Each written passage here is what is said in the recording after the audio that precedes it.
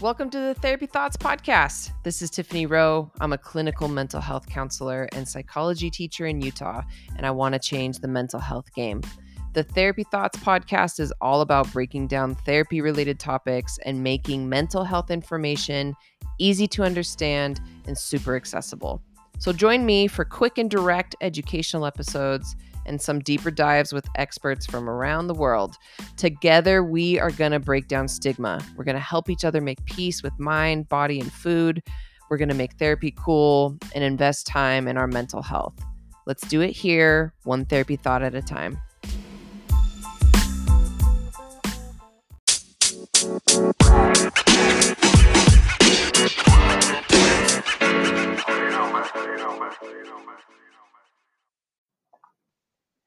What's up, Therapy Thoughts podcasters?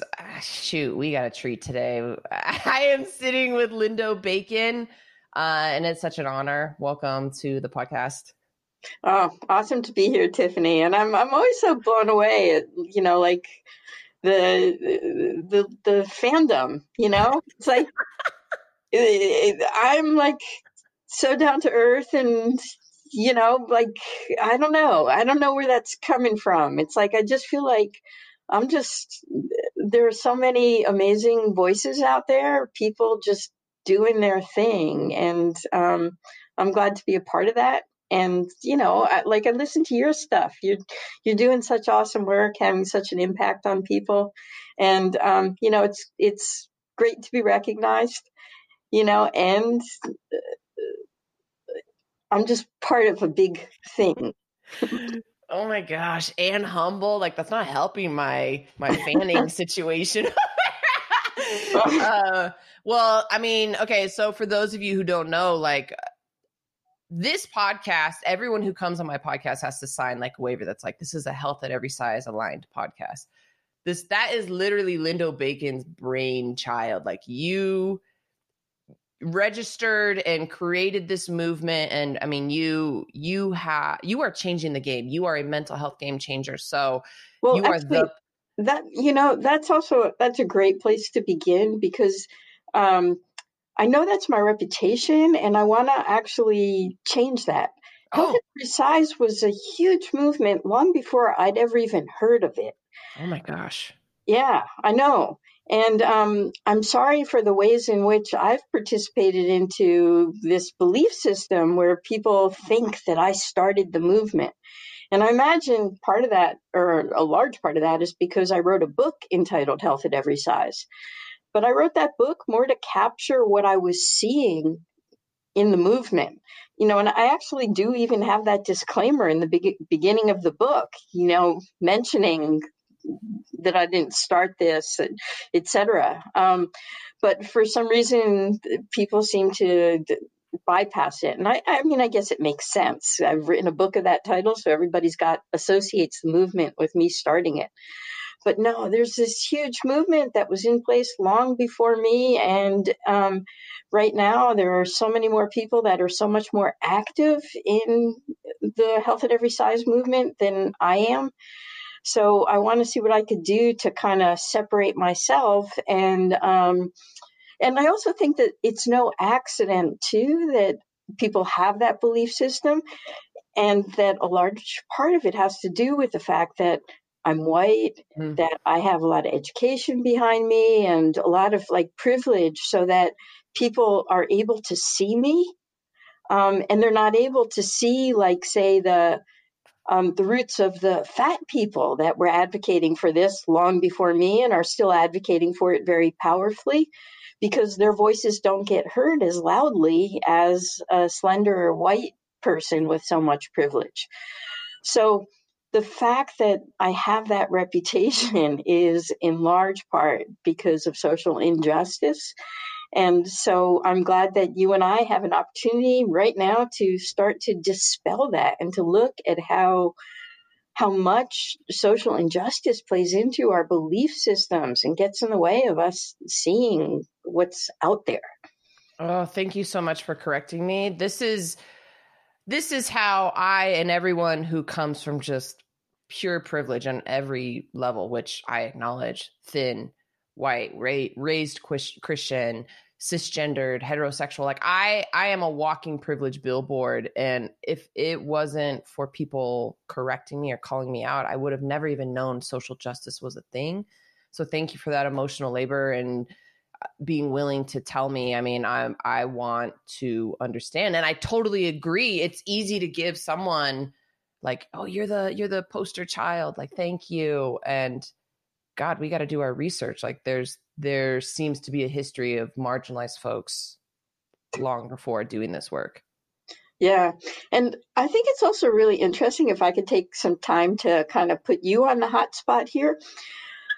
What's going on in your head right now? I'm wondering, are you able to just kind of accept and move on, or are you feeling any kind of shame, or like if we could process this, I think it would be really so helpful for the whole audience right now to figure out how we do this. How we do this. Oh, I love it. I'm the person for the job. If this would have happened 2 years ago, I would probably be dissociating in a wreck.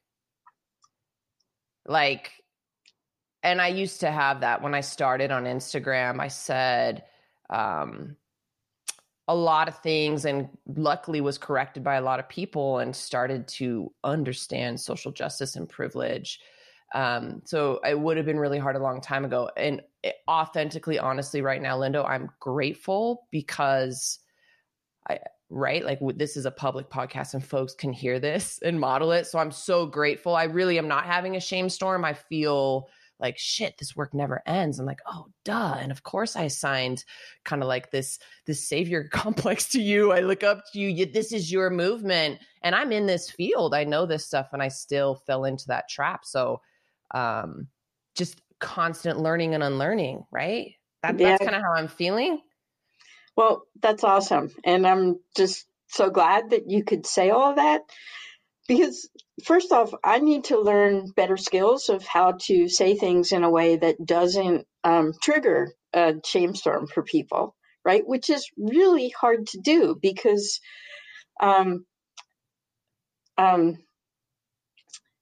you didn't do anything wrong, right? But there's a natural biological, physical response that happens to people when, someone says to you, you made a mistake, right?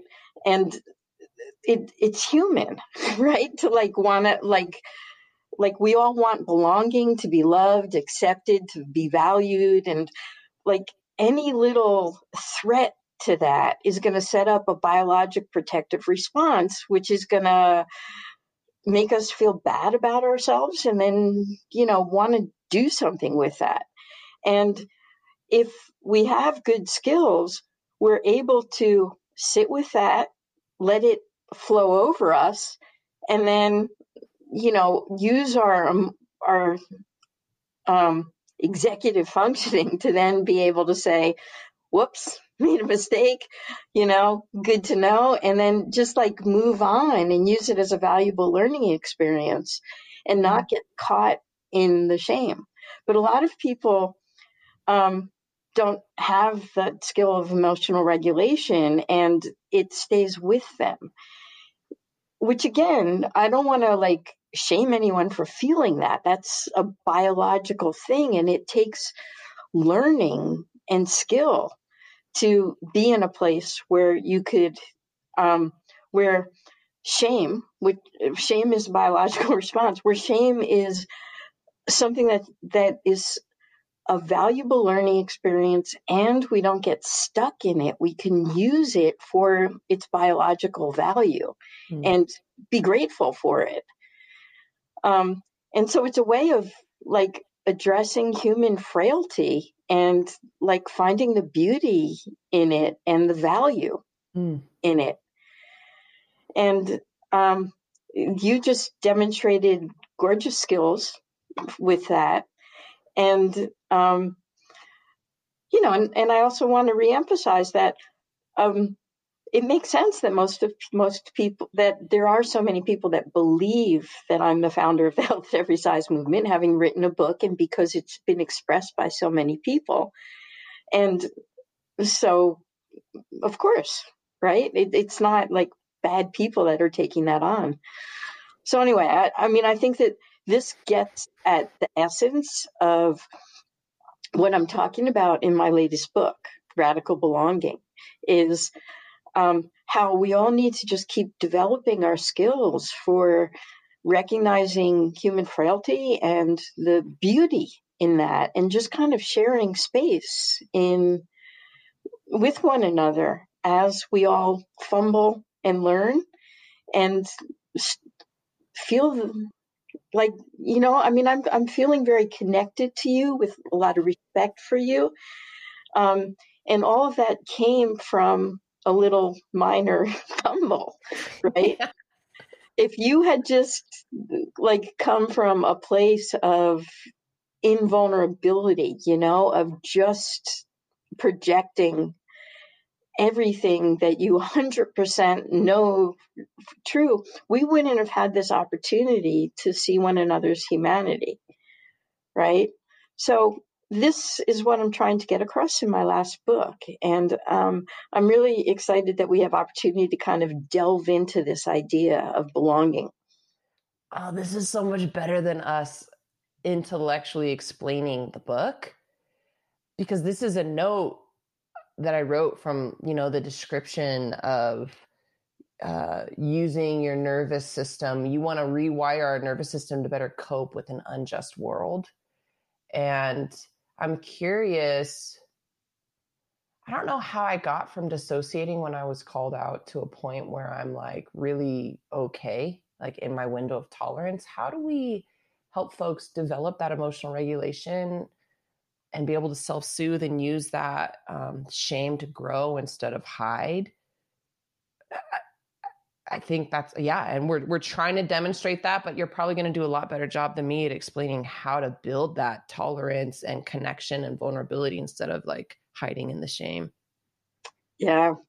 Well, first off, you know what?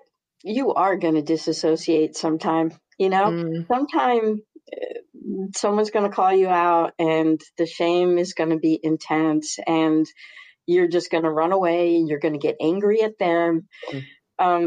It's going to happen. And I think part of it is just accepting that we have a range of possible ways of reacting to pain. And disassociation and defensiveness are two of many. And I think that the best skill that I think we need to develop is accepting that, right? Accepting that part of being human is we feel pain. And the more we can kind of just get curious about it, as opposed to feeling like getting stuck there and feeling like there's something wrong with us and we're bad people, the more we can get curious about it and develop our skills to just be compassionate with ourselves, that's what's going to be healing. So again, it's not running away from it or feeling or getting stuck in it. It's accepting the fact that we hurt sometimes, we hurt other people sometimes, we do bad things that we're not proud of sometimes.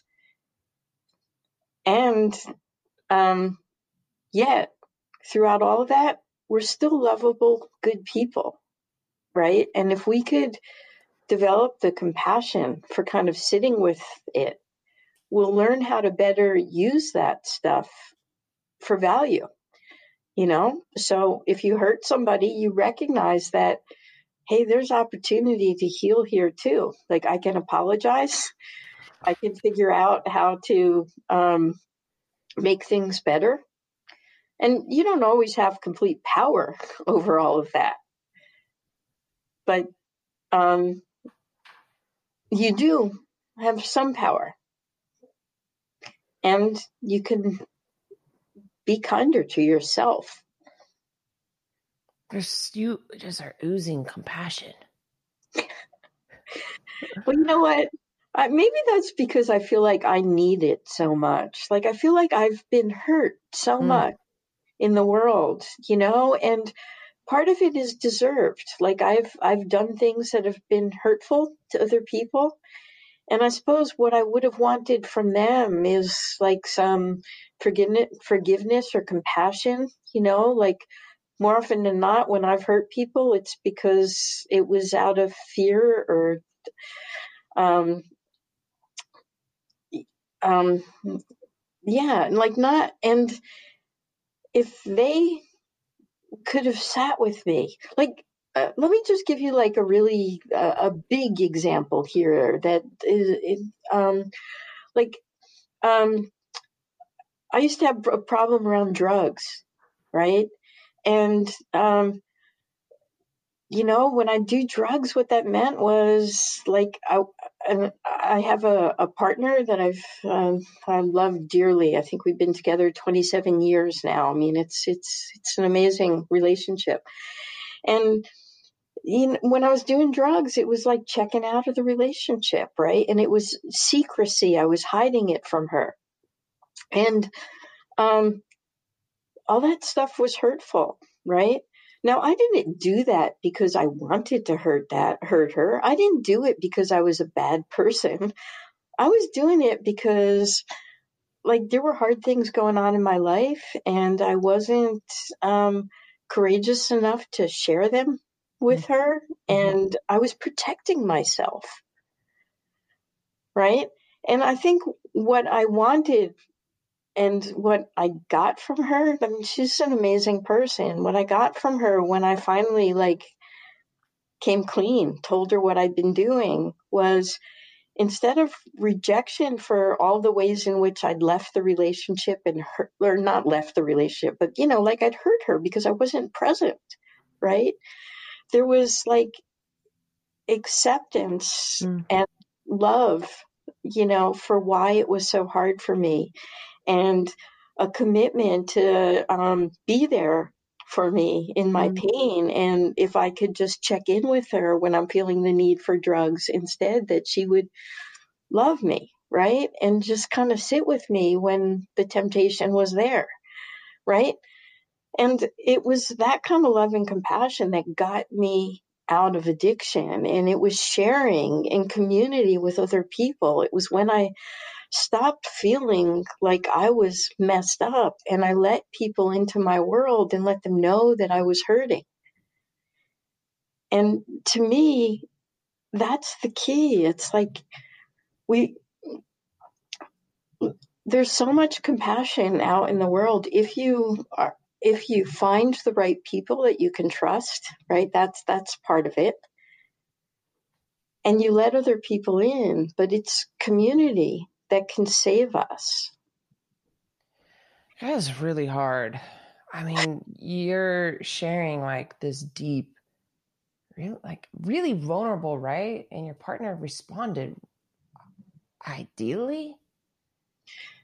And it's like, it's so scary to be seen, to show that part. Yeah. And in some ways I got lucky, right? Because not everybody does that, right? The typical response to addiction is to reject people, to like feel like what they're doing is so problematic, to be angry, to be hurt, to just tell them, just say no, like you're messed up. That's how we treat addiction, right? So this is the new world I'm encouraging, is like when you see somebody who is doing something that you feel is problematic, like where can you find the love and compassion in the meeting ground? And maybe there'll be different outcome if you can figure out how to do that. And I think that is particularly important in these times where we see issues of, say, like social injustice coming up so strongly, and racism. In like, how do we take in this world of pain and mistreatment and,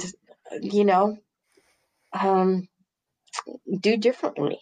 And a lot of it's going to be about accepting that you don't have power over the world so much, and sitting with that and finding compassion.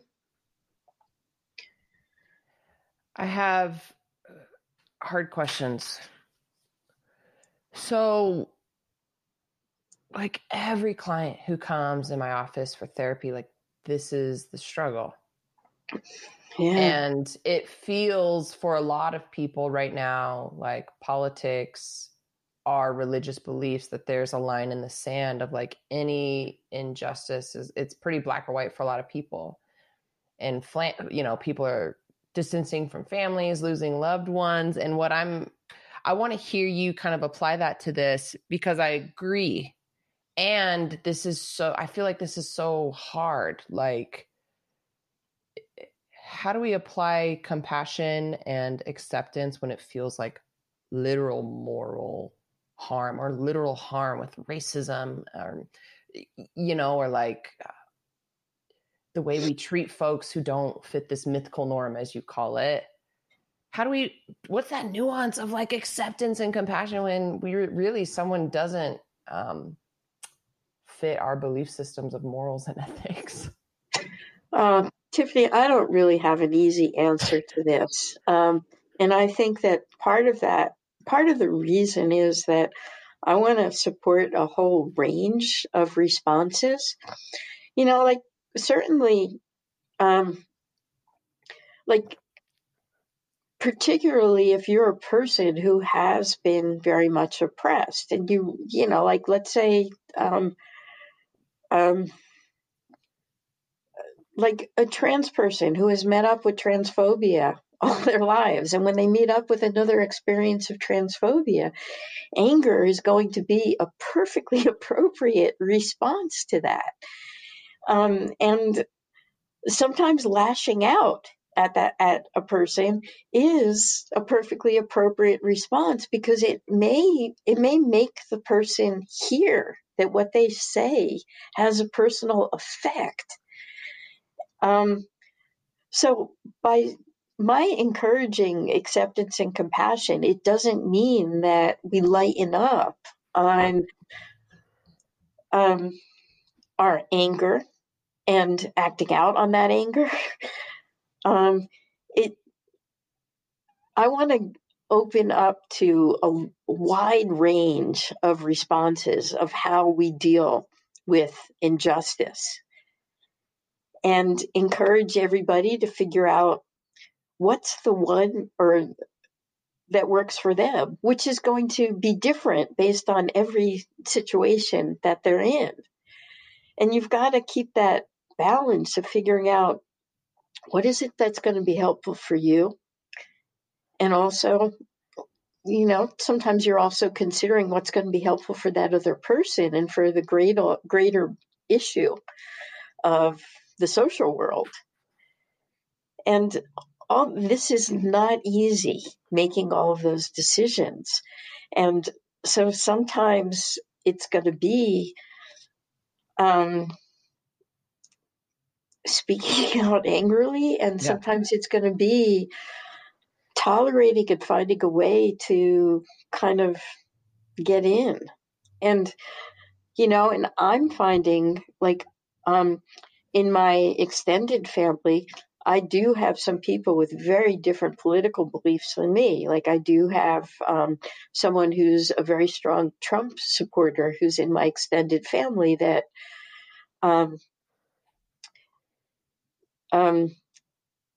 in the past, when I've responded angrily, like, all it does is we fight and then we separate because we can't tolerate being around one another. And that goes on for long periods of time. And, and then sometimes when we're together, we find other ways. And when I do that, like, I can find ways of understanding why this person believes what they do and the fear that's behind it and what they're protecting. And I can feel like a little bit of love for them despite, right? And it's in those times that I found that we've been able to have some pretty valuable conversations that have been helpful for both of us. And again, I'm not suggesting that everybody needs to get to that. Like, Yeah. Sometimes the fighting is what keeps us sane and protects our world and makes the point that we don't tolerate this stuff. So there, a non-answer. It's like, I don't know how to deal with this, but I do know that it's individual and situational. That was poignant and beautiful. And not just compassion comes from you, but this permission, and it's so relieving. Like, I just keep feeling my like shoulders drop, like, oh, cool. Like, there's not a perfect way to do this. I can be human. Like, okay, cool. Like, this isn't self-betrayal if I can also love people who I sometimes hate. Like, this is, thank you. Like, just thank you person to person. If no one listens to this, I think this is the point of your wish in your book. It's like this belonging. I feel belonging just hearing you struggle, because I struggle with this too. Yeah. Yeah. And the other thing that I want to add to that is that with this person, sometimes we go for long periods where like the anger is so intense and we're not talking to one another. It's just like blood that kind of keeps us connected, right? But you know what? I don't feel good during that time. Like, it feels really ugly and bad to have so much anger and hatred towards somebody. So even though I think it's like I need to do that sometime, because how do you tolerate someone who, when you see their racism so explicitly, right? I mean, that is just so painful for me. But what I do know is it doesn't sit well for me when I'm stuck in anger. So, so just being stuck in our political value system somehow isn't enough. Like, there's this human element where we're going to feel bad when we're disconnected, even if we have good reason not to like somebody. And I'll never get to a place where I will, well, it's not nice to say this, right? I may never get to a place where I really like this person, right? But I can get to a place where we can still be family together, and I'll feel better for that. Yeah. I love the validation of emotion. Like, if you're angry or need space, like that's valid. Like, safety, protecting yourself in safety. I don't know that anything should come before that. And I really love that validation of the emotion. And I relate to you. There's someone in my life I was really close to who literally said liberalism is a mental illness. Wow. Yeah. Yeah. And a lot of racist beliefs, a lot of homophobic beliefs. So we disagreed pretty strongly on these things. But it gave a lot of, because I was committed to this relationship, I would call out the shame or call out, and we'd wrestle. And I love this person, and we don't have any of the same beliefs or values. But what we could connect on was like, I want to wrestle with you to try to understand or love you for who you are in my life, even though like your beliefs are somewhat intolerable to me. And there's no like pretty line to walk. I don't have any advice other than I love the idea of we will fight for belonging, and that matters. And it's hard to sit with that like disconnect. Yeah. And, you go back to your friends and your safe places and you tell the stories of disconnect that you had with this person. And you can come back to yourself and feeling community because you're bonding over, that difficult experience you had. So that's another thing that I think is helpful in the moment, is remembering that you have community elsewhere and safe place, right? And that this experience you're having can be healed elsewhere. There's some really powerful thoughts that and that makes me realize too, like how important it is for me to have, like, for example, I have a white affinity group and white people only, and we started out the group by reading a lot of stuff to learn about white privilege, but we don't do that as actively now we're basically more of just kind of a support group to kind of have ideas with one another. And it's an awesome place because it's a safe place where, like, we don't have to worry about offending people of color when we have conversations. And so we can say the things we're scared of and have a place to help one another wander through them. And so I think it's so important that we're constantly like building safe community places for us to work out all the stuff that we have. So some of that is just, our good friends who are going to sit with us through all of the different things that go on in our life. Some of them are spaces that are specific around the topics that we're wrestling with, like me feeling the need to always have a white affinity group. Like we have to just keep building community places for ourselves. It's such a good idea. Yeah. And, that's what you do as a therapist, is you're building that, like, for your clients. That's what you're trying, and you're trying to do that on your Instagram page, is a place where people go and feel validated. Like, there's so many ways in which we have to keep creating these community spaces where people can feel affirmed. Throughout our discussion, I have moments of like that shame talk or like questioning myself or like, oh. So anyone listening, if you're feeling what I'm feeling, I can't like nail it. But let me try to nail it for you. It's that feeling of we can never be doing enough, right? Like, I'm always, actually, maybe that's not resonating for you. Yeah, that's part of it. Okay. All right. Well, is there any, I don't want to turn this into a therapy session. Please, I feel that temptation, please therapize me, please.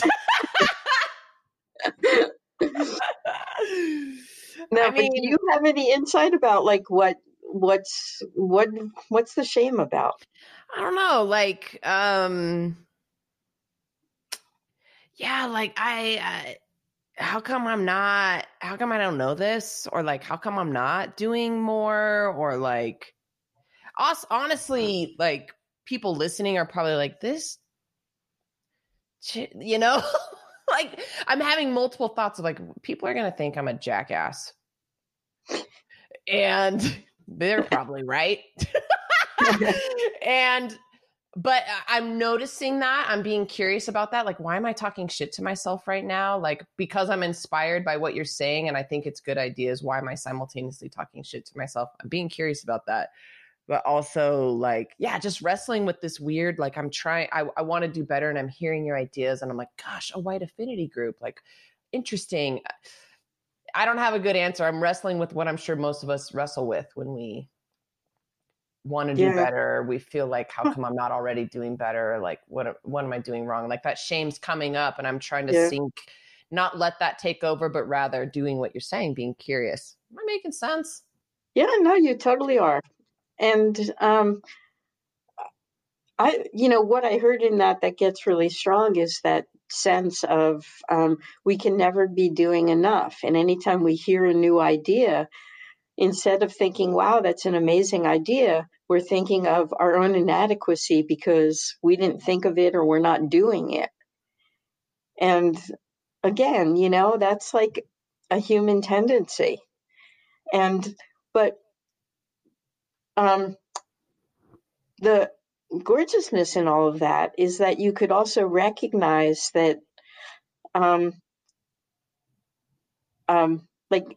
I just saw it. So I have opportunity to do something differently in the future. Mm-hmm. And so you can look at any kind of shame or pain you run into as opportunity and, something good.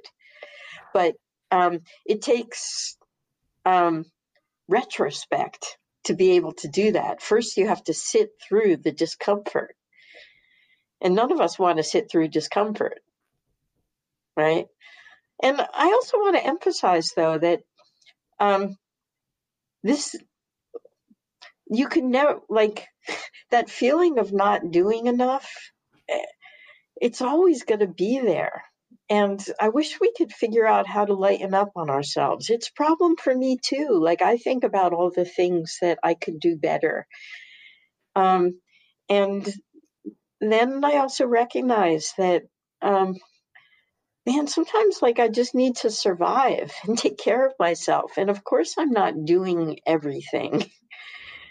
And so can I just accept that and recognize that, there's a lot I'm not doing, but there is also a lot that I am doing that's providing value for the world.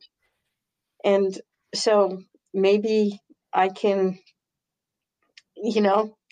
acknowledge that and sit with that and give myself permission to be slower on the uptake with other things, or to figure out what my priorities are and just accept the fact that I don't have limitations. That I do have limitations in terms of time and energy, and that I get to make choices about where my priorities are. My nervous system just did a big sigh. And my shoulders dropped. Yeah. God. Compassion and validation. You practice what you preach, which is really cool. And I'm having this dual process. I don't know if you've seen me say feel, deal, heal on Instagram. I have, yeah. It was like a therapist idea I had, and it's kind of turned into this little, it's a catchy thing, but that's what you're describing. You're like, you said it takes retrospect. I'm like, yeah, because your nervous system kicks in and you're dysregulated, and it's just shame flooded, hyper arousal.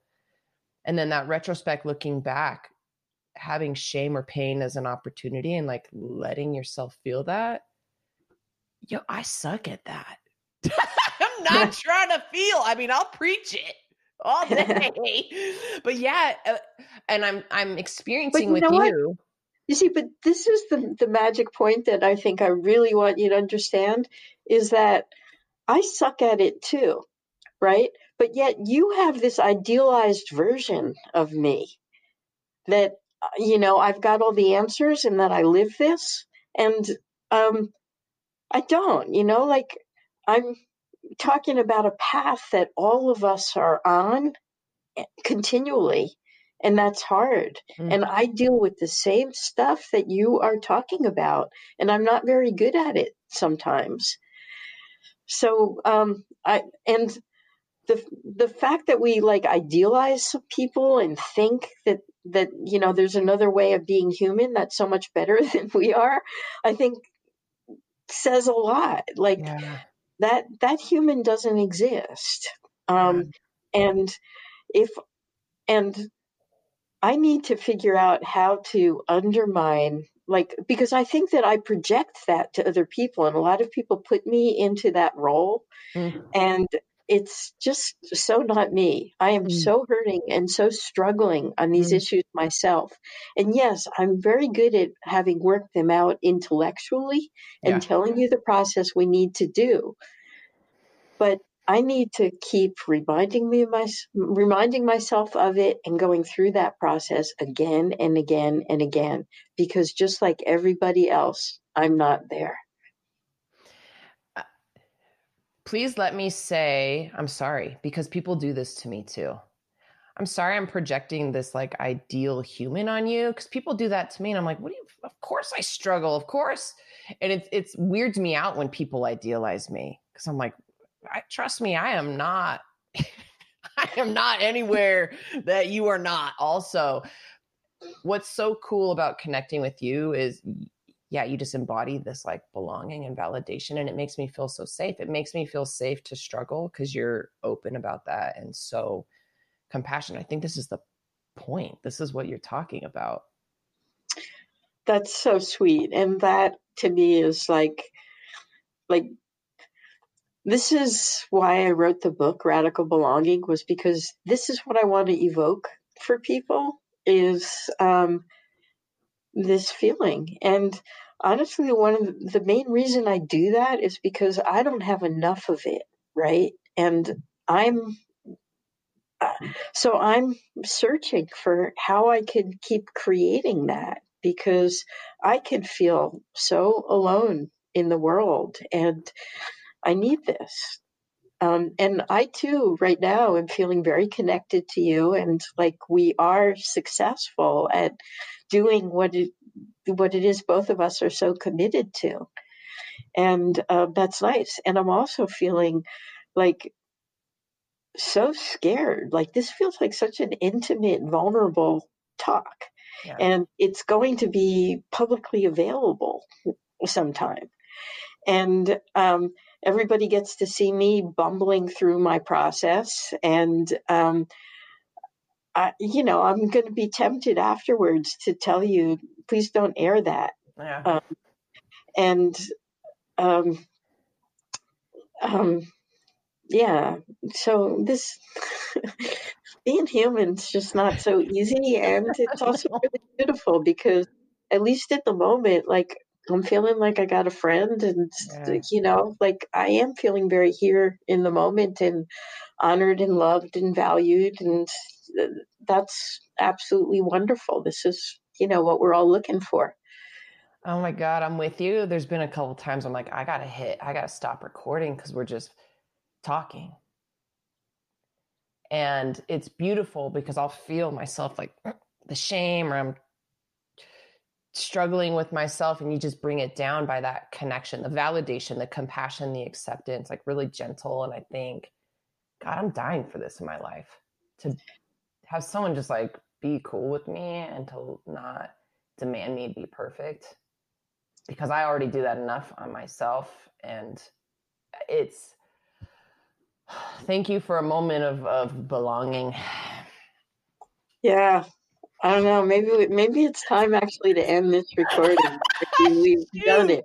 We've gotten where we wanted to be, and and I hope that that other people listening to this can feel it too, and to figure out how, like, we always have opportunity to create this. I mean, you and I were strangers, and we got to this place in 40 minutes.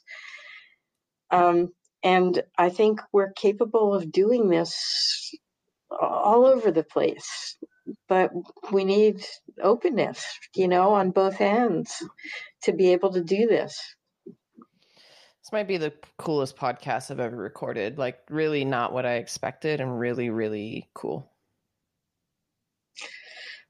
Thanks. Good. Why don't we wrap it up with some logistics? Awesome. What do you think? What do you want? Like, tell people where they can find you. You have 3 published amazing works of literature that everyone should be reading. So yeah, just kind of tell us where we can find you, what your books are, like what's up. Okay, cool. Well, books are like an evolution, and so I've evolved to my latest thinking with my most recent book called Radical Belonging that just came out a few weeks ago. So that I'm really, really excited to share with the world. And of course, we talked about some of the big themes from that book. Looking forward to more discussion on that.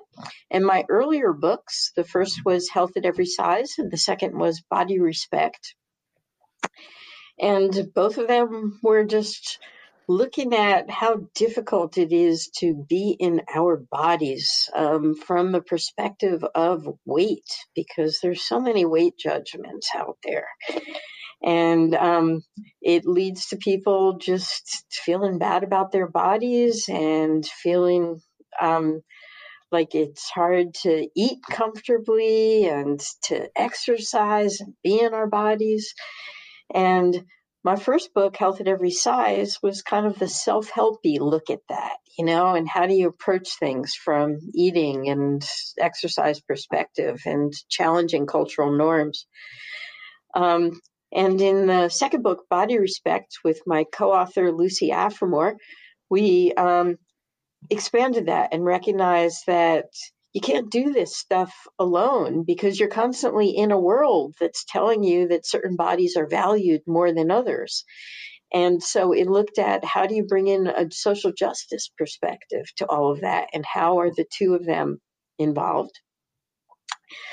And so I will continue to write about this stuff, and you can always find out what I'm doing by I've got a web page called lindobacon.com, and I'm on social media on Twitter and Facebook. I'm LindoBaconX, and on Instagram, I just started there. I'm Lindo Bacon, pretty straightforward. And so I hope to connect with people and keep writing some more. I love it. Okay, I have a couple silly questions that I ask everybody. Uh-oh.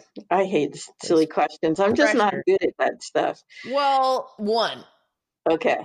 It's not too silly. It's real life. If you were going to get a face tattoo. Oh, no. What would it be? Pressure's on. Yeah. Well, you know what? It's like, that just brings up body image stuff. Like, because it brings up, oh no, like focus on my face and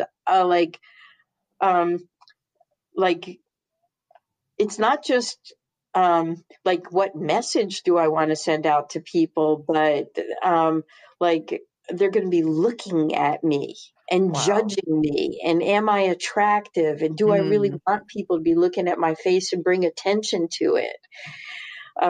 So that is just not a silly, easy question there. That one is loaded. A big deal. Yeah, and thanks for saying that. No one's ever said that. And I think most people just are like, oh, you're asking me, but you're right. So that's a great answer right there. All right. So am I off the hook then? Can I stop? Yep. Thank you so much. I mean, this is a really, really cool episode. It's been so fun. Everyone check out Lindo's work. We'll put those links to your social media and web pages and books in our show notes. Thanks, everybody. Yeah. Awesome to have this time with you, Tiffany. Thank you.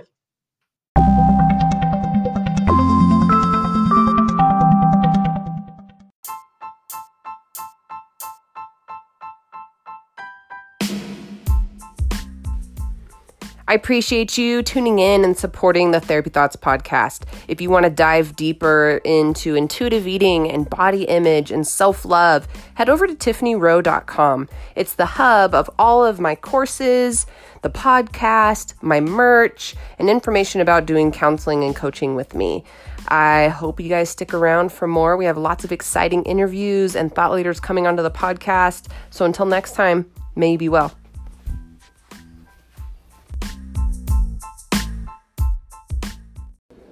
Thanks for listening to the Therapy Thoughts podcast, but remember, this podcast is not therapy. This is for general informational purposes only. The information on this podcast is not intended to diagnose or treat any condition, illness, or disease. This also isn't intended to be financial, legal, medical, or therapeutic advice. Make sure you're always working with your own personal, licensed mental health counselor. May you be well.